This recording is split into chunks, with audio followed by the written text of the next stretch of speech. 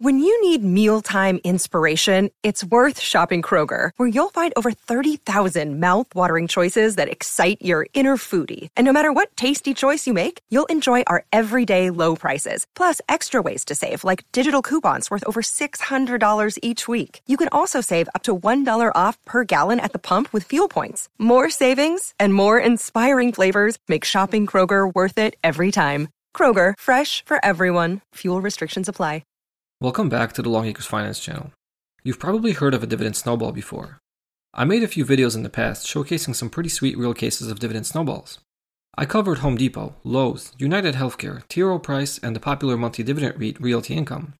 But today I want to talk about the ultimate dividend snowball. Not looking at the past, but rather into the future. And to be more specific, I want to see if there are optimal dividend parameters to target that can maximize the benefits of a dividend snowball. I considered various ranges of price appreciation, dividend yield, and dividend growth. These three factors are relatively within your control when you choose stocks to invest in or design a dividend portfolio. And I want to reinforce the term relatively within your control. Because of course you can target a specific dividend yield when you start investing, but maintaining this target dividend yield over time can be challenging. The same goes for dividend growth. You can target stocks that have historically grown their dividends at a specific pace, but there are no guarantees that historical dividend growth rates will continue in the future. For the sake of this example, I will assume that we were able to achieve the desired level of yield, dividend growth, and capital appreciation for a specific period of time. And it's really the time factor that plays the biggest role in the dividend snowball. If we look out further into the future, the results become significantly better and different. To come up with the potential scenarios, I wanted to look at 5 unique starting dividend yields, ranging from 1% to 5%. And naturally, as the dividend yield increases, we can expect to have a smaller annual dividend growth rate and slower share price appreciation. This, of course, is taken in average terms of how dividend stocks have performed historically. So for the 5% dividend yield portfolio, I will assume a 3% dividend growth rate and a 2.25% rate of capital appreciation for the share price. For the 4% dividend portfolio, I will assume a 6% dividend growth rate and a 4.5% rate of capital appreciation. For the 3% dividend portfolio, I will assume a 9% dividend growth rate and a 6.75% rate of capital appreciation. For the 2% dividend portfolio, I will assume a 12% dividend growth rate and a 9% rate of capital appreciation. And for the 1% dividend portfolio, I will assume a 15% dividend growth rate and an 11.25% rate of capital appreciation. The rate of capital appreciation for each scenario was set to be equal to 75% of the dividend growth rate to normalize the results. This way, the parameters for each scenario change by the same relative amount. There are multiple benefits of a dividend snowball: to grow the market value of your invested capital, to generate a growing passive income stream, and to one day supplement your regular active income, or at least a portion of it. Each of the 5 scenarios will have a different path towards these 3 objectives. So let's take a look at the numbers and see which path is optimal for you based on your timeline. I'll start with a relatively short window of time, 5 years, and we will move out further 5 years at a time. All scenarios assume that $6,000 were invested annually into each portfolio. This is the current maximum Roth IRA contribution amount for individuals younger than 50 years old. Using this annual contribution amount and a Roth IRA portfolio, we can eliminate the burden of taxation on the final results. So after 5 years, the 1% dividend portfolio with the fastest dividend growth rate and capital appreciation would have the highest market value. That market value would be about $37,500 without dividend reinvestment, and about $38,500 with reinvestment. The margin of difference between the 1% dividend yield portfolio and the remaining higher yield portfolios is not significant. The market value for each higher dividend yield portfolio would be lower by a few $100s as we move up in dividend yield, with the 5% dividend yield portfolio having the smallest market value of about $31,000 without dividend reinvestment, or about $34,500 with dividend reinvestment. It's important to notice that dividend reinvestment plays a much more significant role in the higher yielding portfolios. The 5% dividend yield portfolio gains a 10.67% boost in market value from dividend reinvestment, while the 1% dividend yield portfolio only gained a 2.14% boost in market value. In terms of total dividends received, the 5% dividend yield portfolio is a clear winner over this period of time. The portfolio would produce $4,700 of dividends without reinvestment and about $5,000 with reinvestment. As we move down in dividend yield, the amount of dividend received falls by about $1,000 with each percentage drop in the dividend yield. Also, the amount of dividends paid in the final year is quite different, with the 5% portfolio producing $1,787 in year 5 versus only $438 generated by the 1% portfolio. Clearly, over a short period of time, such as 5 years, there is not much benefit from seeking a faster dividend growth rate or faster capital appreciation, especially if your objective is to build a high passive income stream. Let's move out to a 10-year period to see if the results change. After 10 years, the highest market value is once again generated by the 1% portfolio, with the final market value being a little over $100,000 and dividend reinvestment accounting for a 5.9% boost to overall market value. The 2% portfolio has a market value about $10,000 lower than the 1% portfolio, or about $6,000 less with dividend reinvestment. The benefit of dividend reinvestment almost doubled as we move out from a 1% dividend yield to a 2% dividend yield. The 3% portfolio market value is also about $10,000 lower than the 2% portfolio, and about $6,000 lower with dividend reinvestment. This pattern continues as we move up the dividend yield ladder, with the 5% portfolio having a market value of about $66,500 without dividend reinvestment, and about $84,500 with dividend reinvestment. So after 10 years, you'd have about $20,000 to $40,000 more in market value with the 1% dividend yield portfolio versus a 5% dividend yield portfolio, depending on whether or not you opted to reinvest dividends. The largest benefit from dividend reinvestment is still achieved by the 5% portfolio, with the 27.39% boost to market value. The level of dividend income appears to be distributed very similarly to the 5-year investment period. The 5% portfolio would have generated about $18,500 in dividends without reinvestment, and about $21,700 with reinvestment. As we move down the dividend yield ladder, the total dividends produced declined by about $2,000 without dividend reinvestment, and about $3,000 with reinvestment. Total dividends received in the final year, year 10, are also quite different. The 1% portfolio would generate $1,449 in dividends in year 10, while the 5% portfolio would generate $4,520. So the dividend income is a little bit more than 3 times larger between the 5% portfolio and the 1% portfolio. But if we take a look at the 4% portfolio, the total dividends paid in year 10 are $4,107, which is not that much lower than the 5% portfolio. In fact, in the 5-year time period, the difference between the dividends received in year 5 between the 4 and 5% portfolios was about 18%. In year 10, however, this gap declines to just about 10%. So what we can tell from this is that faster dividend growth is bridging some of the gap created in the amount of dividends paid in the final year of our term period. But the benefit of dividend reinvestment is still significantly higher for higher yielding portfolios. If you have a 10-year timeline and your objective is to maximize your dividend income, it still makes sense to target a higher dividend yield. Let's move out to 15 years now and see what happens. After 15 years, the gap in market value increases, with the 1% portfolio exceeding $200,000, both with and without dividend reinvestment, while the 5% portfolio would have a market value of about $105,000 without dividend reinvestment, or $157,000 with reinvestment. Looking at the total amount of dividends received, our 2 highest dividend yield portfolios are beginning to converge. The 5% portfolio would generate about $43,000 in dividends without dividend reinvestment, and about $56,000 with reinvestment. The 4% portfolio would generate about $41,000 in dividends without dividend reinvestment, and about $52,000 with reinvestment.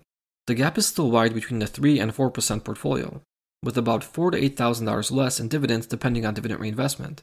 The gap between the 2 and 3% portfolios is even larger at about $7,000 to $10,000, and the gap between the 1 and 2% portfolios is about $11,000 to $14,000. So even after 15 years, small dividend yields, even with very fast dividend growth, cannot catch up to higher dividend yield investments. Looking at the amount of dividends generated in year 15 does shed light on a few patterns that are continuing to develop. The gap between the 1 and 5% portfolios has shrunk from more than 3 times larger to about 2.3 times larger. This means the 1% portfolio is catching up to the 5% portfolio, but it is taking a very long time. The gap between the 4% and 5% portfolios, however, is now very small, at just a little more than 1%. If you have a 15-year period to invest, a high dividend yield is still the optimal path to maximize dividend income. But the margin between the 4 and 5% portfolio is not significant, and could lead to about 12% more capital with a slightly lower dividend yield. Let's move out to 20 years now and see how these scenarios change. The market value is once again the highest for the lowest dividend yield portfolio, and this pattern will continue for a very long time, since faster capital appreciation is the main driver here. After 20 years, the difference in market value between the 1% and 5% portfolios is about 77%. So it hasn't quite doubled yet, but the lower yielding portfolio would grow about 3/4 higher in total value with dividend reinvestment. In terms of total dividends received, the 4% portfolio surpasses the 5% portfolio, when dividends are not reinvested, by about $2,000. With dividend reinvestment, the 5% portfolio remains the best, with about $1,500 of additional dividend income over the 4% portfolio. Looking at the amount of dividends received in the final year, year 20, something interesting happens here. The 4% portfolio is the best, with $16,468 paid in year 20, but the 3% portfolio has also surpassed the 5% portfolio, with $16,314 paid in year 20. The 5% portfolio would produce only $15,232, so the gap isn't even that close anymore. In fact, the 3% portfolio has not only surpassed the 5% portfolio, It is also very close to catching up with the 4% portfolio. The 2% portfolio has also experienced significant growth, with $14,022 in dividends paid in year 20. The gap between the 2% and 5% portfolios, in terms of dividends paid, in the final year has decreased significantly between 15 and 20 years, from about 39% to about 8.5%. This tells me that if I have a 20-year time horizon, perhaps the highest dividend yield isn't the optimal path to take. The 3 and 4% portfolios would generate better dividend streams after 20 years, driven by faster dividend growth rates, and the higher capital appreciation would lead to about 18 to 30% higher market value over the 5% portfolio. The 1% portfolio would generate the highest market value, hitting about $470,000 with dividend reinvestment, compared to just $264,000 for the 5% portfolio. But in terms of total dividends received and dividends paid in the final year, it is still lagging significantly, producing just nearly half the dividend income in year 20 compared to the 4% portfolio. Jumping ahead to 25 years, the same patterns continue to develop. Market value is still the strongest for the lower yielding portfolios with faster capital appreciation. The level of dividends generated moved closer to the middle, with the 3 and 4% portfolios producing the most dividends. Dividends produced in the final year are now led by the 3% portfolio that has surpassed the 4% portfolio. And the 2% portfolio has now moved ahead of the 5% portfolio, and generates about $5,000 in additional dividends in year 25. So if your time horizon is 25 years, targeting a dividend yield closer to 3% may be the optimal path to take. Jumping another 5 years out to a 30-year time period, the 1 to 3% portfolios have now grown to over $1 million with dividend reinvestment. The 4% portfolio is close at $918,000, with the 5% portfolio left in the dust with a market value of $670,000. Without dividend reinvestment, the 5% portfolio now has generated the smallest amount of dividends. With dividend reinvestment, it is still ahead of the 1% portfolio, but fails to beat the 2, 3, and 4% portfolios. The optimal dividend income path now slides somewhere in between the 2 and 3% portfolio. Something else to note here is that each time we move out another 5 years into the future, the dividend income for the final year has just about doubled. The 3% portfolio paid about $33,000 in dividends in year 25, and in year 30 it paid about $66,000. So by just extending your timeline, an additional 5 years can lead to a drastic improvement in final results. Jumping another 5 years out to a 35-year timeline now, the 1% portfolio market value nearly doubles from $1.7 million to $3.4 million with dividend reinvestment. In fact, the 2 and 3% portfolios would now both have market values above $2 million, with the 4 and 5% portfolios surpassing $1 million. The 3% portfolio would still have generated the most dividend income with reinvestment, now surpassing $1 million of dividends. The 2% portfolio would generate the most dividends in year 35, just north of $145,000 of tax-free dividend income. Another interesting thing that happens after year 35 is that the dividends produced in year 35 for the 1% portfolio are higher than the 5% portfolio and the 4% portfolio. So after 35 years, high dividend growth has finally paid off, although sustaining high dividend growth for 35 years is not an easy feat to achieve. And just in case there are any 20-year-olds out there, let's look at a 40-year time horizon. After 40 years, the 1% portfolio market value doubles again to about $6.8 million. The 2% portfolio would be worth about $5.7 million. The 3% portfolio would be worth about $4.1 million. The 4% portfolio would be worth about $2.7 million. And the 5% portfolio would be worth about $1.6 million. Quite a large difference between the 5% and 1% portfolios. With dividend reinvestment, all 5 scenarios would now have generated more than $1 million in dividends over this 40-year period. The 2 and 3% portfolios would both even surpass $2 million in generated dividend income. The 2% portfolio is the clear winner in terms of dividends, producing the highest dividend income with or without dividend reinvestment, and also generating the highest dividend income in year 40 of $328,000, which is significantly higher than the 3% portfolio that would generate $279,000, and the 1% portfolio that would generate $249,000. The 4% portfolio would generate $188,000, and the 5% portfolio would generate only $108,000. So perhaps if you are looking at a very long time horizon, chasing yield is not the optimal path to take.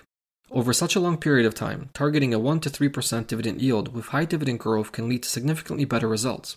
Each of these examples was conducted under fixed conditions, and it would be virtually impossible to follow such a strategy. Your dividend snowball journey will likely move between different ranges of dividend yield and dividend growth, but I want to wish you the best of luck on your journey. And remember, patience and consistency are the keys to success with dividend investing. If you enjoyed the video, please give it a like and subscribe to the channel for more content. Thank you for watching and see you next time.